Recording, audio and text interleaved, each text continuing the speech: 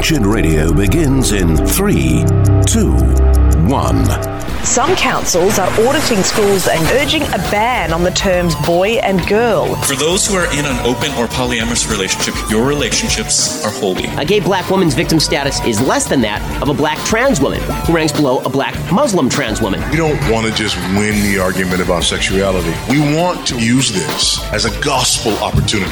It's time for Wretched Radio with Todd Friel. And away we go. It's the Wretched Radio mail call delivery bag Q&A infotainment nationwide extravaganza featuring your voicemails, correspondences, communiques, dispatches, memorandums, and missives. Any special message for all the kids watching at home? What we need right now is a clear message to the people of this country. You have 1,200 messages. That is a bit above average. Now here's your host, Todd Freakishly Tall Friel. The mail is here. Ooh, a Dunkashane. May I call you, darling, a Dunkashane for sending questions, comments, conundrums, snarks, stories, sermons, articles, anything wretched to idea@wretched.org. We would never find much of what we get to read about if it weren't for you. So when you see something wretched, mooey Dunkashane for sending it to idea@wretched.org. All right, this comes from Jeff, who says, Todd, I have never heard you mention the millennium that I can remember.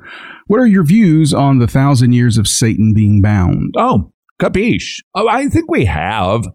I'll confess, and I know this isn't great, but eschatology has never been a specialty of mine, possibly because when I initially started studying the four major views, and by the way, if you're looking for a pretty helpful summary of the four major views, I believe it's called Rose Publishing.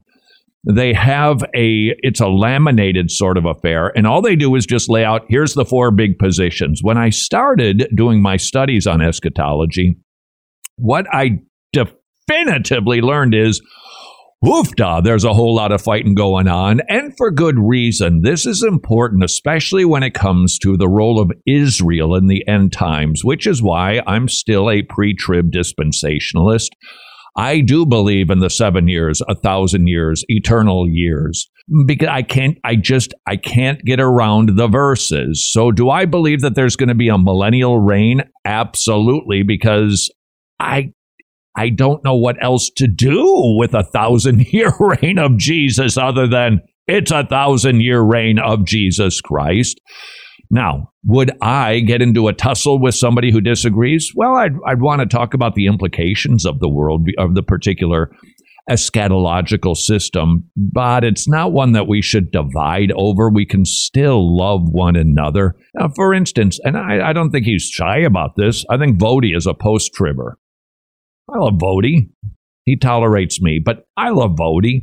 We don't need to go to the mattresses over this. Let's wrangle it out. Let's make sure that we work through it, considering the implications, especially about Israel, and maybe, just maybe, we can have a pleasant conversation about it. Just one note, if you don't mind, though.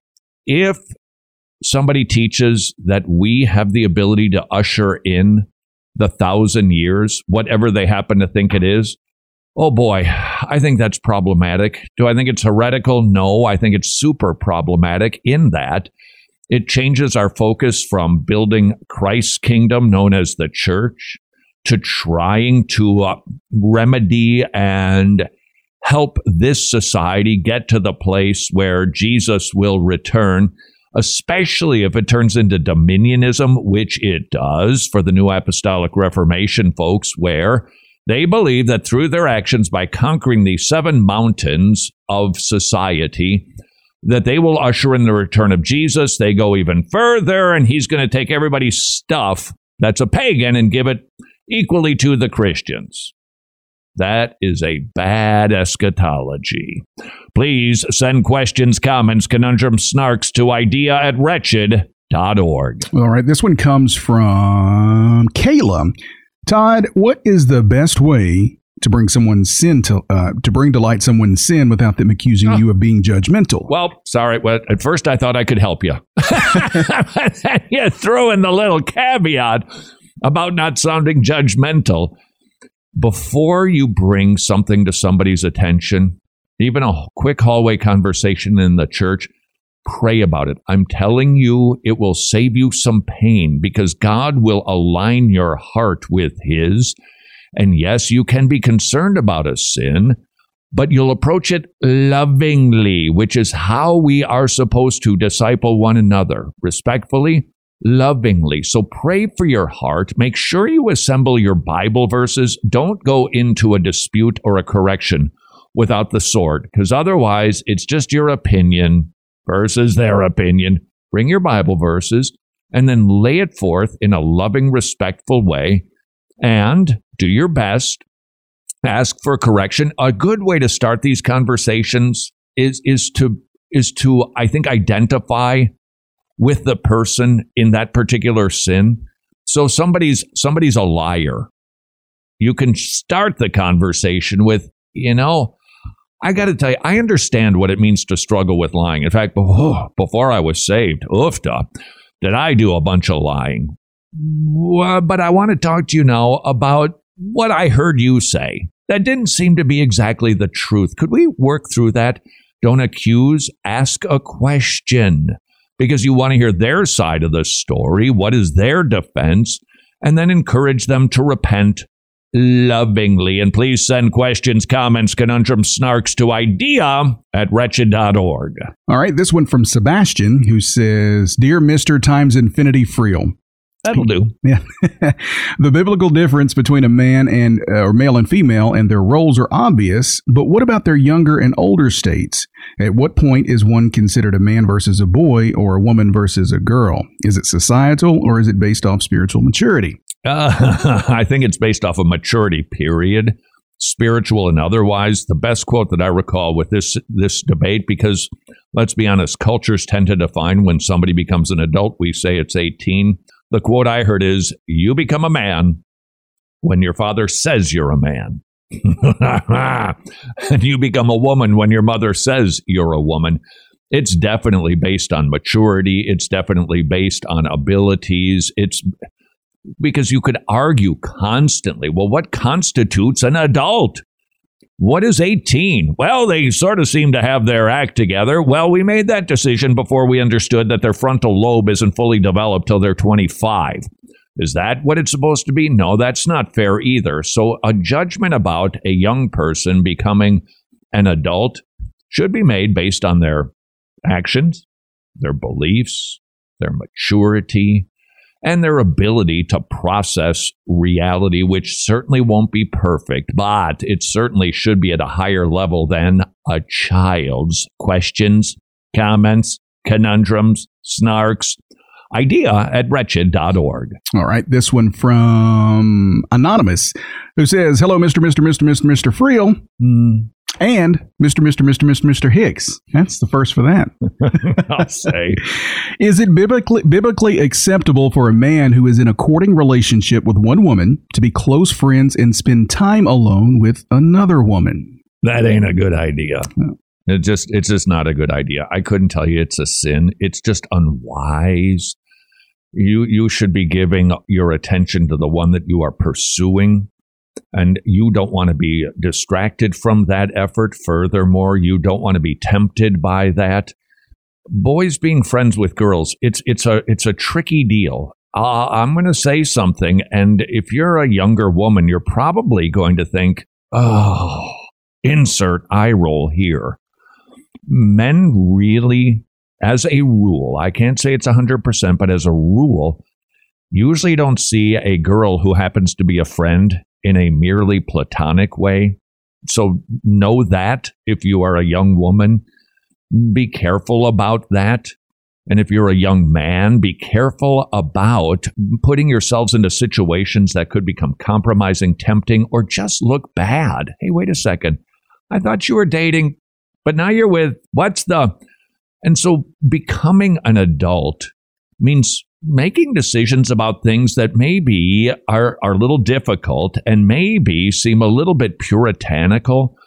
Be striving for wisdom. And I think wisdom says, probably not a good idea. Idea@wretched.org. Yeah, I think there's a difference between being friends with and spending time with. Whether you're married or not. I've got there's female friends in my life that I would, women that I would consider friends, but I'm not going to spend time alone with them. Yeah, that's just not wise. Right. Anybody could walk by and go, "What's up with that? I thought Jimmy was married, but he's with whatever." So just to tussle it out a little bit, does that mean you're in a classroom and you walk by a girl and you just give her the cold shoulder? Because no, it doesn't mean that. Doesn't mean in a group setting that you couldn't talk to them. No, it doesn't mean that either. But being alone with somebody of the opposite gender has big implications, tons of temptations, and nothing really good is going to come out of it. So be wise, be careful. Don't forget, incidentally, that's the reason for the Graham-Pence rule, that they would never be in a hotel room alone. Oy, oy, oy, what that would say. People would accuse him of being Brian Houston. And we don't want that, do we? Practice wisdom. Be dignified. And if you don't know exactly what that looks like, ask your parents. That's right. I just went ahead and said it. Ask your parents. They will be thrilled to help. And please send questions, comments, conundrums, snarks to idea@wretched.org. We'll continue mailbagging it next on Wretched Radio.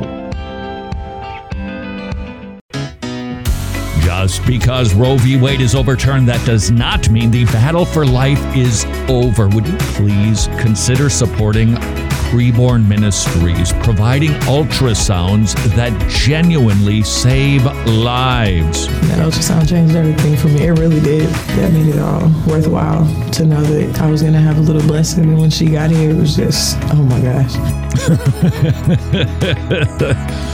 Another woman who chooses life because she saw an ultrasound. Her life, and obviously her baby's life, changed. When I heard her heartbeat, I decided to keep her. And now my daughter's about to be 3. I don't know where my life would be without her. The war for life continues to rage. Would you please engage in the battle and support preborn centers at preborn.org/wretched, preborn.org/wretched. Every day that passes, we are closer and closer to the end of 2022, which honestly has been the biggest year ever here at Wretched. We've seen Season 1 of Transformed released, produced 10 episodes of Breaking Bread, released Season 3 of Road Trip to Truth, plus we have shipped and given away to you to distribute 1 million copies of Solving the God Puzzle. 2022 has definitely been a record year, and we have no plans of reining it in 2023. Your generosity has helped us spread the gospel of our Lord Jesus Christ in spaces we could have never imagined possible. So as the year comes to a close, would you consider becoming a Wretched Gospel Partner if you're not already? It's actually an amazing time for you to become a Gospel Partner. Thanks to the generosity of some other Gospel Partners, you can double the impact of your gift because every single dollar donated till year's end will be matched. Get all of the details right now at wretched.org/donate. That's wretched.org/donate. For your consideration, not one but 2 ways that you could strengthen the local global church, the Masters Academy International, training men in Los Angeles who then return to their home countries and open up mini seminaries to train pastors in their native land. That strengthens the local church. But there's another way you can do just that. We are partnering with the Masters Academy International to send Bibles to the Philippines. Not just any Bible, MacArthur Study Bibles to believers in TMAI-trained churches. These efforts strengthen the local church. Would you please consider how many Bibles you might send? How many seminaries you might support overseas? To learn more, visit wretched.org/pastor, or if you like the Bible sending idea, wretched.org/Bible. Know your church fathers. Hippolytus was perhaps the most important theologian of the 3rd century. He wrote a 10-volume book called Refutation of All Heresies, which catalogued and criticized hundreds of pagan philosophies, Gnostic teachings, and Christian heresies. Hippolytus was exiled and died a martyr under the Roman Empire. This is Wretched Radio with Todd Friel. Admit it, you want to say it, and we want to read it. This is Wretched Radio, hoping you will send pretty much anything wretched to idea@wretched.org. This one is from Matt, and he says, Todd, in heaven, will we retain a memory of our sin, and will we still be haunted by our failings? Yes, no. Yes, you'll remember your sins. If you don't, there's two problems with that. One, God will have to give you some sort of brain swipe. I don't read about that in the Bible. Furthermore, I asked the Randy Alcorn question, why would we know less in heaven than we know on earth? Furthermore, if we forget about our sins, we're going to forget about how amazing Jesus is. One of my suspicions about heaven, in order to really love God in an increasingly expanding way, like more and more and more, I think there's a lot of ways that you can do that, but one of the chief, especially because it's the scarlet thread in the Bible, is that God is a rescuer, He's a redeemer, He's a forgiver, He's a propitiator. He is a merciful God and a good God and a loving God. And if we grow in our understanding of sin, we're going to grow in our understanding of His grace. And that's why we do well to ponder how much we sin. Was discussing this the other morning, and we were getting ready, Mrs. Friel and I, just discussing our total depravity, because that's the type of stuff we talk about. And I was just thinking, my motives, my reeking pride, my brain that can concoct things that are not godly. It's like, I just... And even some of the stuff that we think that we're pretty right on, we might end up being wrong on. And that doesn't mean I'm going to lose my convictions, but it does mean that I should understand, wow, God puts up with me a lot. Wow, His grace is never ending. If I'm sinning that much and He keeps forgiving that much, He is amazing. And I think that you're going to retain that in heaven and grow in your understanding of sin, so that you can grow in your love for Jesus without feeling rotten. Why? Because you are also going to have a greater understanding. You really are forgiven. You rascal. You really are forgiven. You downright dirty dog. You are absolutely forgiven. And you're not going to feel rotten about it. You're going to rejoice that Jesus is that good to forgive you. We have much to look forward to in heaven. And speaking of Randy Alcorn, I can't recall if I've mentioned this. A number of weeks ago, his wife died. And Eternal Perspectives Ministry, if you want to go read, he hasn't done a ton of writing on it, but just some of his tweets and his postings about the passing of his wife. It's edifying and sad all at the same time. If you want to get a better glimpse of heaven, Randy Alcorn wrote a book. It is a tour of heaven for 50 days, where you will read about it and be encouraged by it, because it's a devotional called Heaven. We have it at our website, wretched.org, where you can send emails, idea@wretched.org. Okay, this one comes from Joey, who his question shows he's lived a very sheltered life. Okay. Todd, I've never really met anyone who enjoyed being lazy. Most healthy people need and enjoy purposeful work. So why are people lazy? Wow. I have. Have you not met people who are just, they're happy to be slothful? Yeah, that's why I said he's lived a sheltered life, because I've met plenty of lazy. Yeah, you've never, well, perhaps he hasn't. Or, perhaps he's met slothful people who said, I kind of should get my act together. He sounds like a proverbial fool when he speaks like that. Go to the ant, you sluggard. We're working people. Why are people lazy? I think it's a part of the package of total depravity, our fallen nature, but in a sense, it's also a bit of rebellion. God is a working God. We're to be working. He's prepared works for us to step into. Get on it. The sun is going down. Daylight is ending. We need to be about the business of our master. And when we don't, when we're being lazy in whatever regard, not just church work, evangelism, I'm talking about home, family, the house, work, we're not acting like God. So it's a bit of rebellion. I would also suggest it's a bit of ingratitude. It is also presumption that God is going to still take care of you, lazy bones, even though you never get off of the couch. It is loaded with sin. And if I'm not mistaken, I never memorized the 7 deadly sins, which is all sins are deadly, but isn't sloth in there? I think so. So the individual who might be lazy, I think you need to get on it. I think you need to jumpstart your life. Take a look at what God has done for you, see what needs to be done by you, and get on it. And I'm telling you, you will find joy. You will find more satisfaction because you were built to work. And when you don't do what you are built for, you will never, ever, ever, ever, ever be fully content. Please send questions.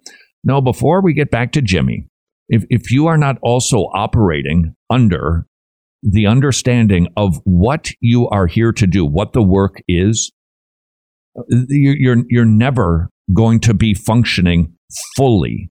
What are we here to do? Why did God create people? He created worshipers. We are here to glorify God and enjoy Him forever. And if your focus isn't on that, building His kingdom, you can preoccupy yourself, but it's just that. We will never know the joy that Jesus prayed for in John 17 until we recognize everything I put my hand to is about Jesus Christ. I'm telling you, everything. Without that mindset, you're toiling for pretty much nothing. Please send questions, comments, conundrums, snarks to idea@wretched.org.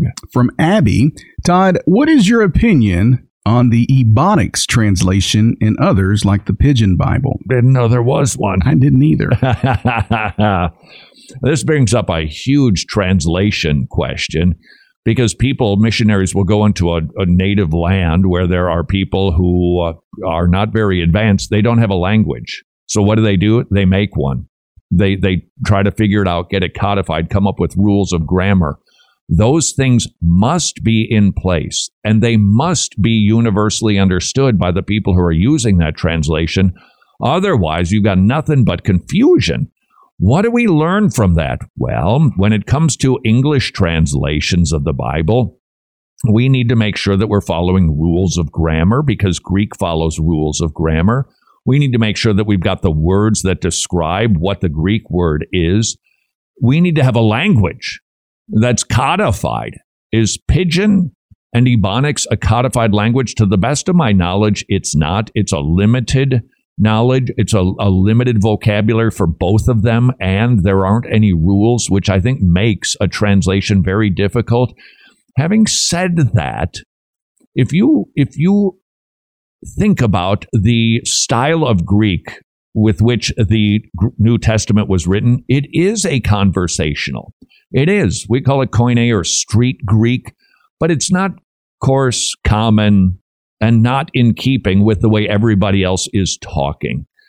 So could there be an Ebonics or Pidgin translation? Well, I guess I'd have to study those two dialects a little bit more, but based on what I know, I just don't think they're sufficient to the task of rightly representing what the author intended to say.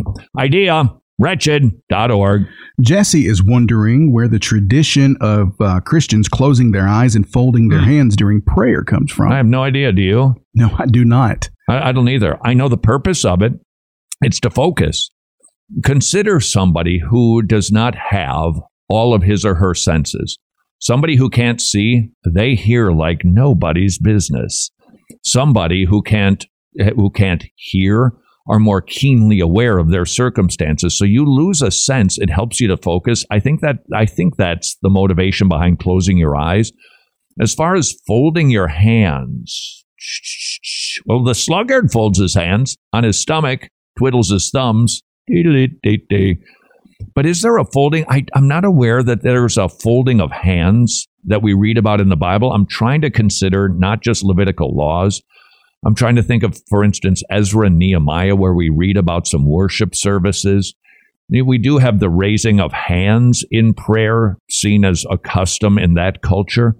I don't know where we came. Maybe it's just to not be fidgeting, not be doing anything that might distract myself or others, so that we can focus on prayer. And incidentally, if you struggle with that, and you do, as we all do, then actually I was talking to a friend a couple of weeks ago.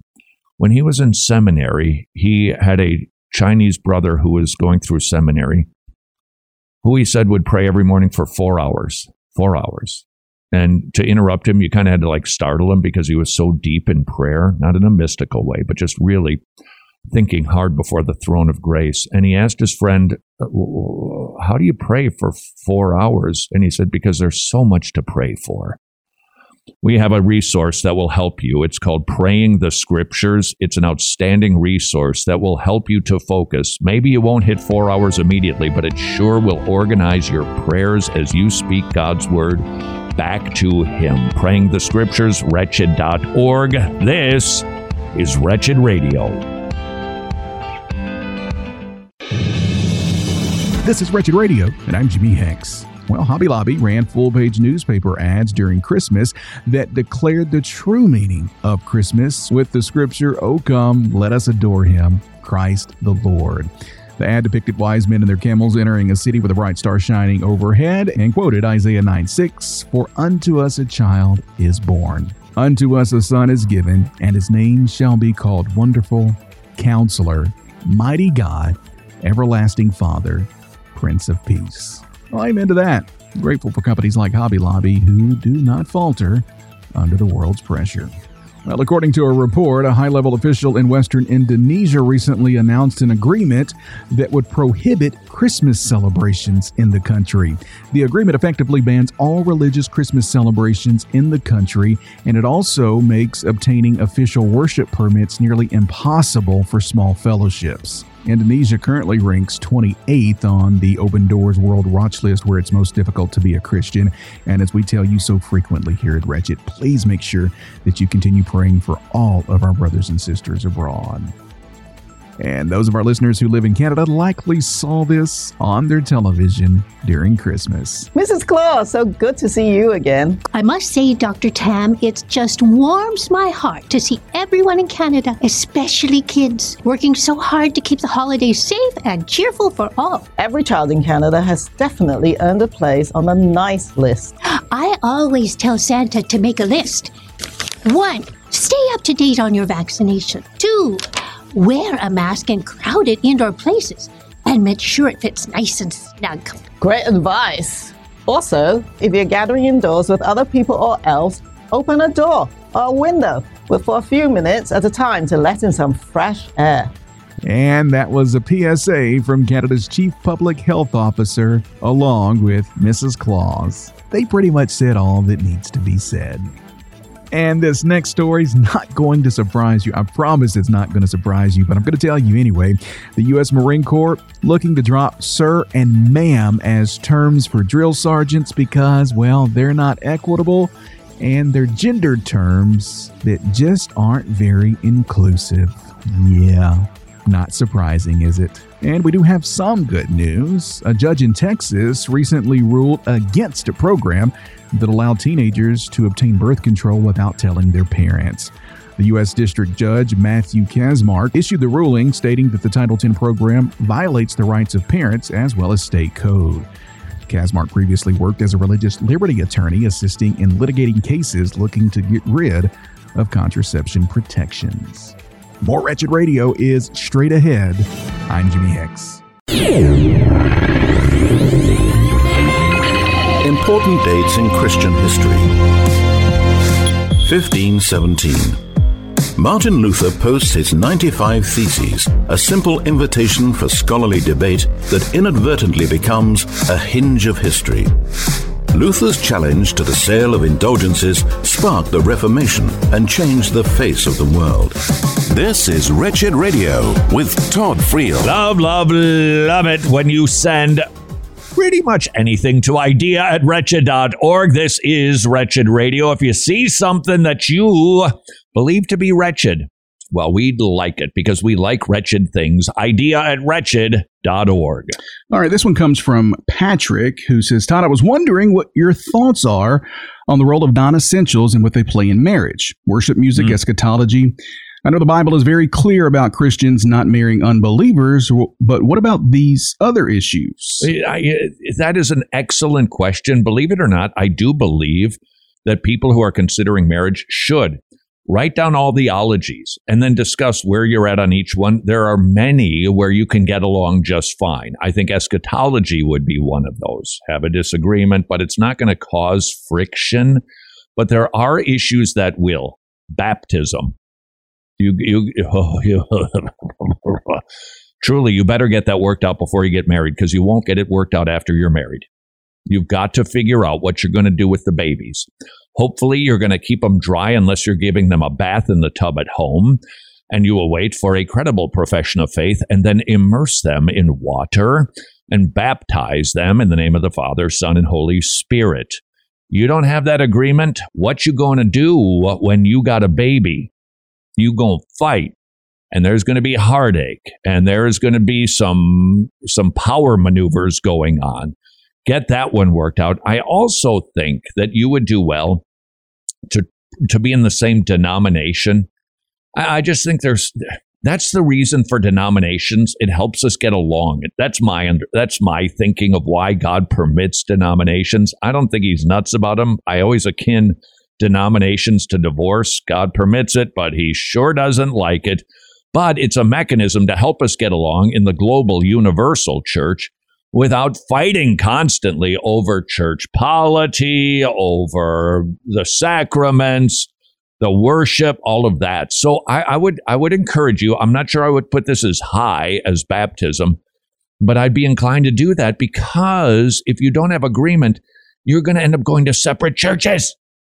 So, for instance, let's say somebody has a different understanding of gifts and they want to go to some church that it is more, air quotes, Holy Spirit filled. But you're Reformed and you're a cessationist. Where are you going to go to church on Sunday? I think that issue needs to be resolved. What type of church are we going to be committing to?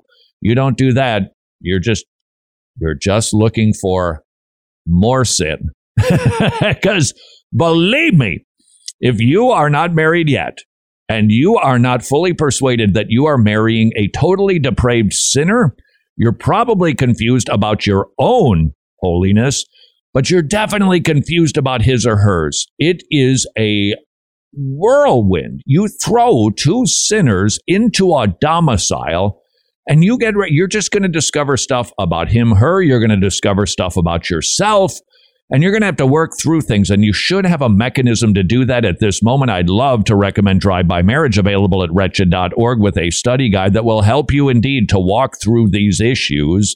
But I'm not going to do that. Instead, encourage you. Ask some questions like this. What's marriage? What's the point? What are we doing? How are we supposed to live? And it is my experience that most young people, even if they try to ponder that, don't ponder that as profoundly as they need to. Because if you don't understand what it means to have your marriage centered on Jesus Christ, your marriage will struggle. You say, oh, yeah, it will. No, I'm asking you, what does that look like? What does that sound like? How does that inform your thinking? How does that inform how you're going to respond when your spouse does something really agitating again? Make sure you understand what marriage is about, the role that you play, how we should be treating one another, what the purpose of it is, and you'll still have plenty to struggle through. It's a school of character. Please send questions, comments, conundrums, snarks to idea@wretched.org. All right. Jimmy? Yes? Not to get too personal. Nobody's listening to this anyway. No. When you first got married. Yes. How long did it take you to discover that your wife is a sinner? I knew that before we got married. Oh, well, you're gifted in that regard. But you didn't realize that much of a sinner. No. And she didn't realize that about you. So when you really started to like get into the nitty gritty and the cabinets weren't closed the way that you wanted them, or the laundry wasn't folded the way that you prefer, or she didn't think that you were doing enough around the house, which I suspect you're not. But the point is, how long did that, like, trying to figure out how do we wrestle through this stuff take you? Yeah, well, how long did it take me to have a light switch moment? Yeah. It took me a while. Define while. Probably a couple of years. Yeah. You know, it took me that long to realize, okay, I'm the one being stupid here. You know, and let me tell you the biggest thing, and I think all women have this. The whole, hey, will you help me do the dishes? Yeah, I'll help you do the dishes. But I guess the attitude in which I convey, I'll help you do the dishes, isn't to the satisfaction. And so the argument comes, well, I just want you to want to do the dishes. Right. No, I don't want to do the dishes, but I'll help you. Right. And so that was a big struggle for me. Yeah. No, and you know what? If you sat down and put pen to paper, you'd come up with 1,000 things like that. Now, was Jimmy's wife sinning that she wanted Jimmy to have a good attitude? Probably not. You know, and besides, if that's a chore that's important to her, it should be important to you. Why isn't it important? Why do you just do it like you got to do it? And besides, don't you want to do it with me, where we stand here and we do life together? Okay, she's not sinning. And Jimmy, quite honestly, you probably aren't sinning either. But there's the rub. You have to live with somebody, and you have to respond to things that just aren't up to your standard, and you are going to be shocked at them. It is staggering how trite it can be. You wake up, and the first thing you do is turn around and you make the bed. Your spouse gets up and leaves it. Maybe always figuring, what, I just have to get back into it tonight anyway. What's the point of doing all of that? So you're gonna fight over that if you don't have the ability to work through it in a Christ-like manner. And if you don't know what that means, it's not a cliche. It means that I understand I'm simply living with a sinner. There's a difference between sins and preferences. There's a difference in things that are like, whoa, honey, I'm concerned about you, versus, about making the bed. Hey, for whatever it's worth, this is why I do what I do. But whatever. How do you get there? Because you understand it's merely a preference. What if, however, your spouse, who doesn't make the side of the bed that he or she sleeps on, goes over after you've made your side and throws the blankets down? Okay. Stuff like that happens. What are you going to do? If you don't understand that it is about forgiveness, grace, and seeing your part, if your spouse, don't like to use the word partner these days because it's been usurped. If you don't see them as sinning, you'll respond harshly. It's inevitable. But if you see, my spouse is upset about something and responded angrily, okay, that's a problem. And then, especially if you see anger, for instance, as an ongoing problem, you can ramp it up. You can get hotter. You can get louder. You can stomp your feet more intensely. But it's not going to get to the heart of the problem, which is it's sin going on. I'm telling you, drive-by marriage, so helpful. In fact, I just received an email from somebody who said they're doing it in a Wednesday night class. And I know some people. I know a lovely couple in College Station, Bryan, Texas. I don't know if you've heard of Texas A&M. A&M. And I only say that because I know every Aggie just went, what? How do you not know that? Because I don't have a ring from Texas A&M. That's how I don't know that. But they do the drive-by marriage. This to me is one of the sweetest pictures of Christianity in action. The couple about whom I am thinking, they're older. They've got grandkids. They bring the youth into their home, let them be a part of their home, and then they sit around, they listen. They don't watch, they listen to a 15-minute lecture, and then they discuss it and work through the study guide questions, and they can download their wisdom into a younger person who is thinking about getting married or just got married. Now, you tell me something that is more beautiful than that. If you would see that in a culture where that always was taking place, where the elders were downloading their wisdom to the youth, you'd be like, that's amazing. And that's the way it should be in the church. So I might just offer this last Karen-like salvo if you are young, you're considering marriage, or you are just married, and you're like Jimmy, a knucklehead who takes 2 years to have a light bulb moment. Only 2 years? Oh, when I think about me. Oh, yeah. Reach out to somebody. Find an elder, preferably your parents, and I'm not kidding, but somebody wise, and seek their wisdom. It's biblical, and you'll be glad you did. This is Wretched Radio. Here are a few words that you've never heard together. Health insurance, good deal, and high customer satisfaction rates. Would you please consider checking out Medi-Share? Not only are the rates amazing, but the customer satisfaction rate is supremely higher than traditional health insurance. Medi-Share, it is affordable, biblical health sharing. The average family saves $500 a month, but hold on, here comes the even better part of the good deal. For the year 2023, you'll save 10%. Not kidding. Even more. Furthermore, they will waive the initiation fee. It will take you 2 minutes on the telly to determine if Medi-Share is right for you and your family. Please call 844-34-BIBLE, 844-34-BIBLE, or visit medishare.com/wretched. Now. Hey, thanks for listening to Wretched Radio today, and thank you for all you do to support our efforts at reaching millions around the world with the gospel. 2022 has seen some pretty major releases around here, from our latest productions Transformed and Breaking Bread to a third season of Road Trip to Truth and hundreds of hours of Wretched Radio and TV.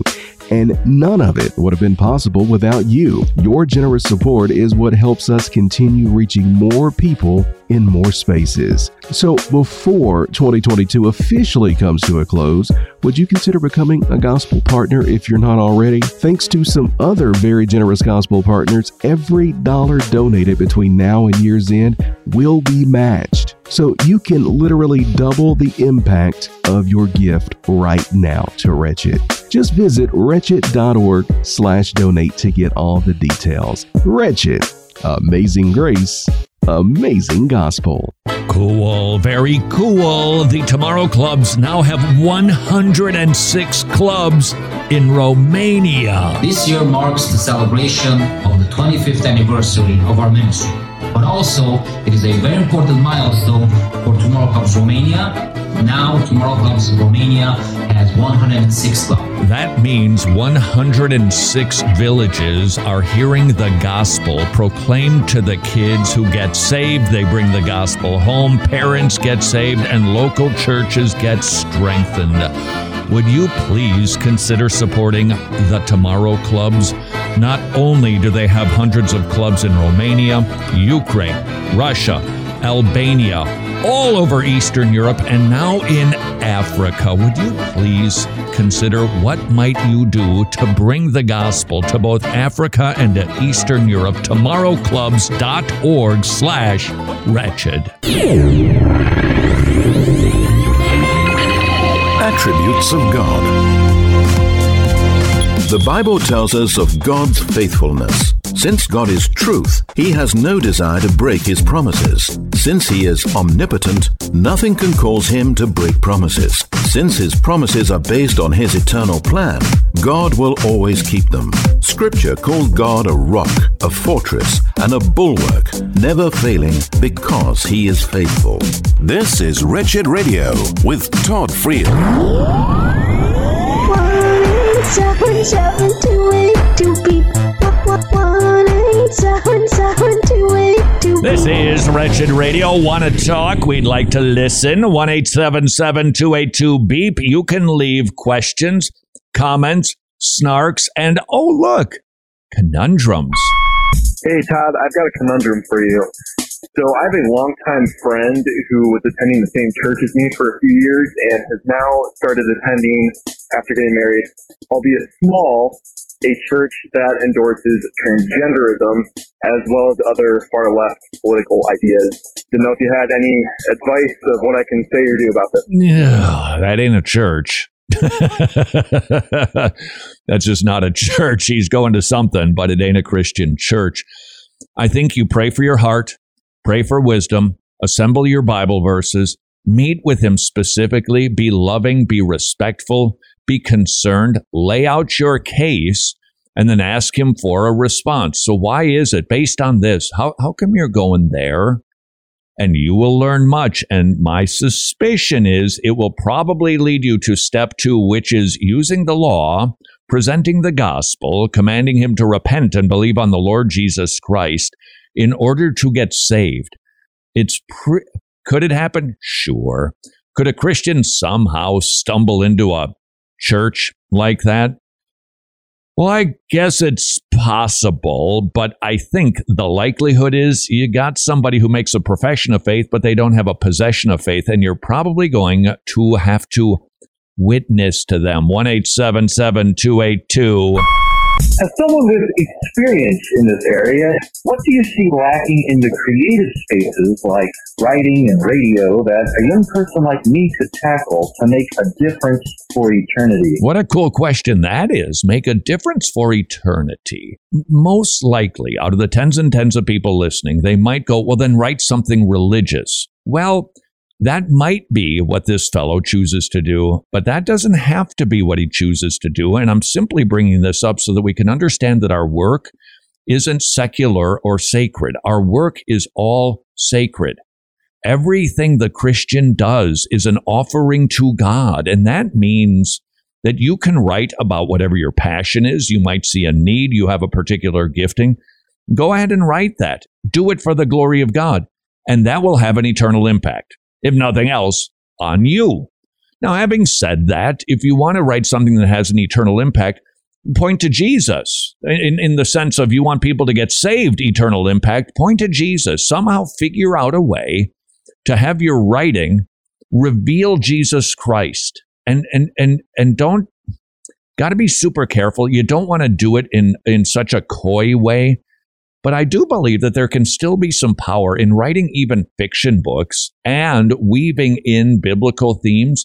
I think it's better to be more overt, but you've got to consider the constrictions that you might have in the particular genre you're operating in. But you could point people to Jesus, and that too would have an eternal impact.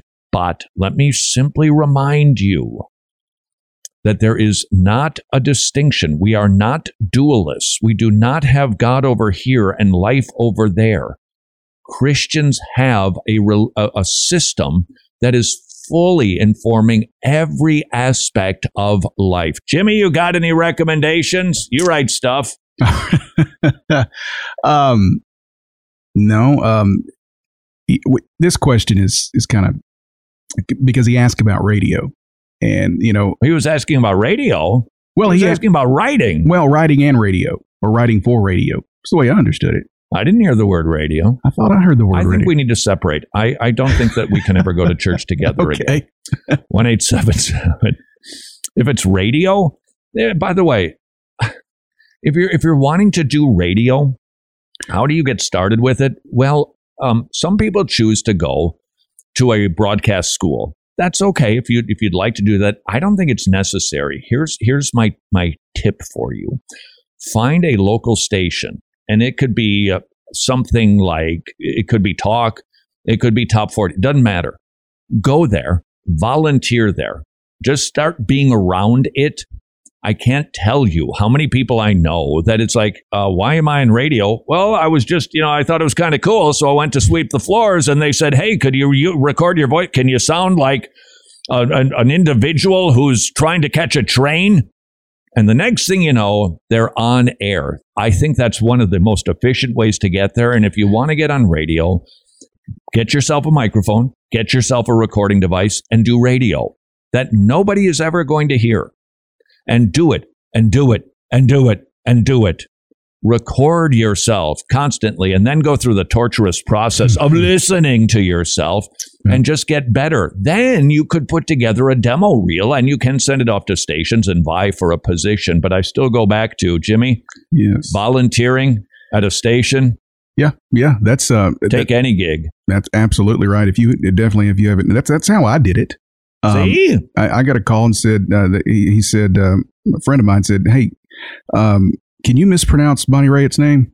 Absolutely. And you can. And you did. And the next thing you know, you're on the air for 20 years. 1-877-282. Church sign. Here we go. For members only. All trespassers will be baptized. And number 2, start easy. Only pray on days that end in Y. I got a 2 for 2. This was sent in via email from, I don't know. I'm not sure. I think it's Shanna, but I'm not sure. They live in southern Idaho at a very busy intersection where everybody sees the church sign. Last week, the sign said, question, what do you call a dried plum? A prune. Is it a vitamin store that they got going on at the church? What is that? Then this week, the sign said, what was the name of C-3PO's counterpart in Star Wars? Answer, R2-D2. I mean, they didn't even try to be clever and funny. I think I know why these things agitate me. I think it's an ecclesiology issue. And I think it's also how we present God issue. And when it's so lowly and so trite and so silly and so worthless, it's like, don't you know the business that you're supposed to be about as a church? Church sign. Easter is something more than to die for, and that is D-Y-E, die. Wait, what? Easter is something more than to die for, D-Y-E, like dying eggs. Oh. Oh. It's a joke about our Savior dying. Oh. 1-877-282. Church sign, did you know God can flip your script? Sure he can if I knew what that meant. Oh, I know. Your current life is, no, that's not theologically sound. Your current life is going like this, but you want it to go like that. God can do that. Well, he can, but that's his script. That's the problem with that sign. His script is what you're doing. Even if it's not what you want to be doing, that's his script. Remember, no plan Bs with God. You're on plan A. Even when you sin, that was his plan. What? I'm not saying he made you do it. I'm not saying that he's happy about it, but you wouldn't be doing it if he didn't permit it, at the very least. So flipping the script, no, it just doesn't work like that. Okay, so it's kind of a name it and claim it idea. My life is kind of crummy, so if I come to Jesus, then he's going to flip my script and life will be better. How's about we proclaim, if your life is a hash, we can help you sort it out. We know the answers to the questions you're asking. That might actually be a little more helpful and certainly a bit more, I don't know what's the word I'm looking for, biblical.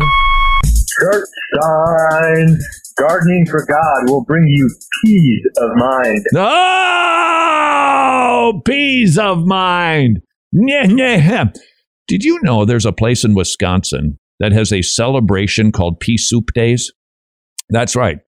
It's a celebration of pea soup where people make their different pea soup varieties and they build an event about it. Nothing wrong with that if you like pea soup, but it does seem a little bit odd and it does seem a little bit trite again. Do we really want people to think about the church, to think about Jesus Christ and think that he's punny? Ha ha! See what I did right there? Church sign, sunshine is the best medicine. No, it's not. No, it's not. And first of all, for what malady? Okay, you don't have enough vitamin D. Get some more sun. So I guess if a church wants to help people up their vitamin D levels, that would Very helpful if you think that's the mission of the church. But if you want to help people, what is the best medicine? Sorry to sound like a Sunday school answer, but it's Jesus. We need to give them Jesus. We need to show them there is a sympathetic Savior who loves sinners, dies for sinners, who will take them, clean them, adopt them, and then turn their lives around, not flip a script, so that they grow in holiness and inherit eternal life. If you could fit that on a sign, that would be great. Until tomorrow, go serve your King.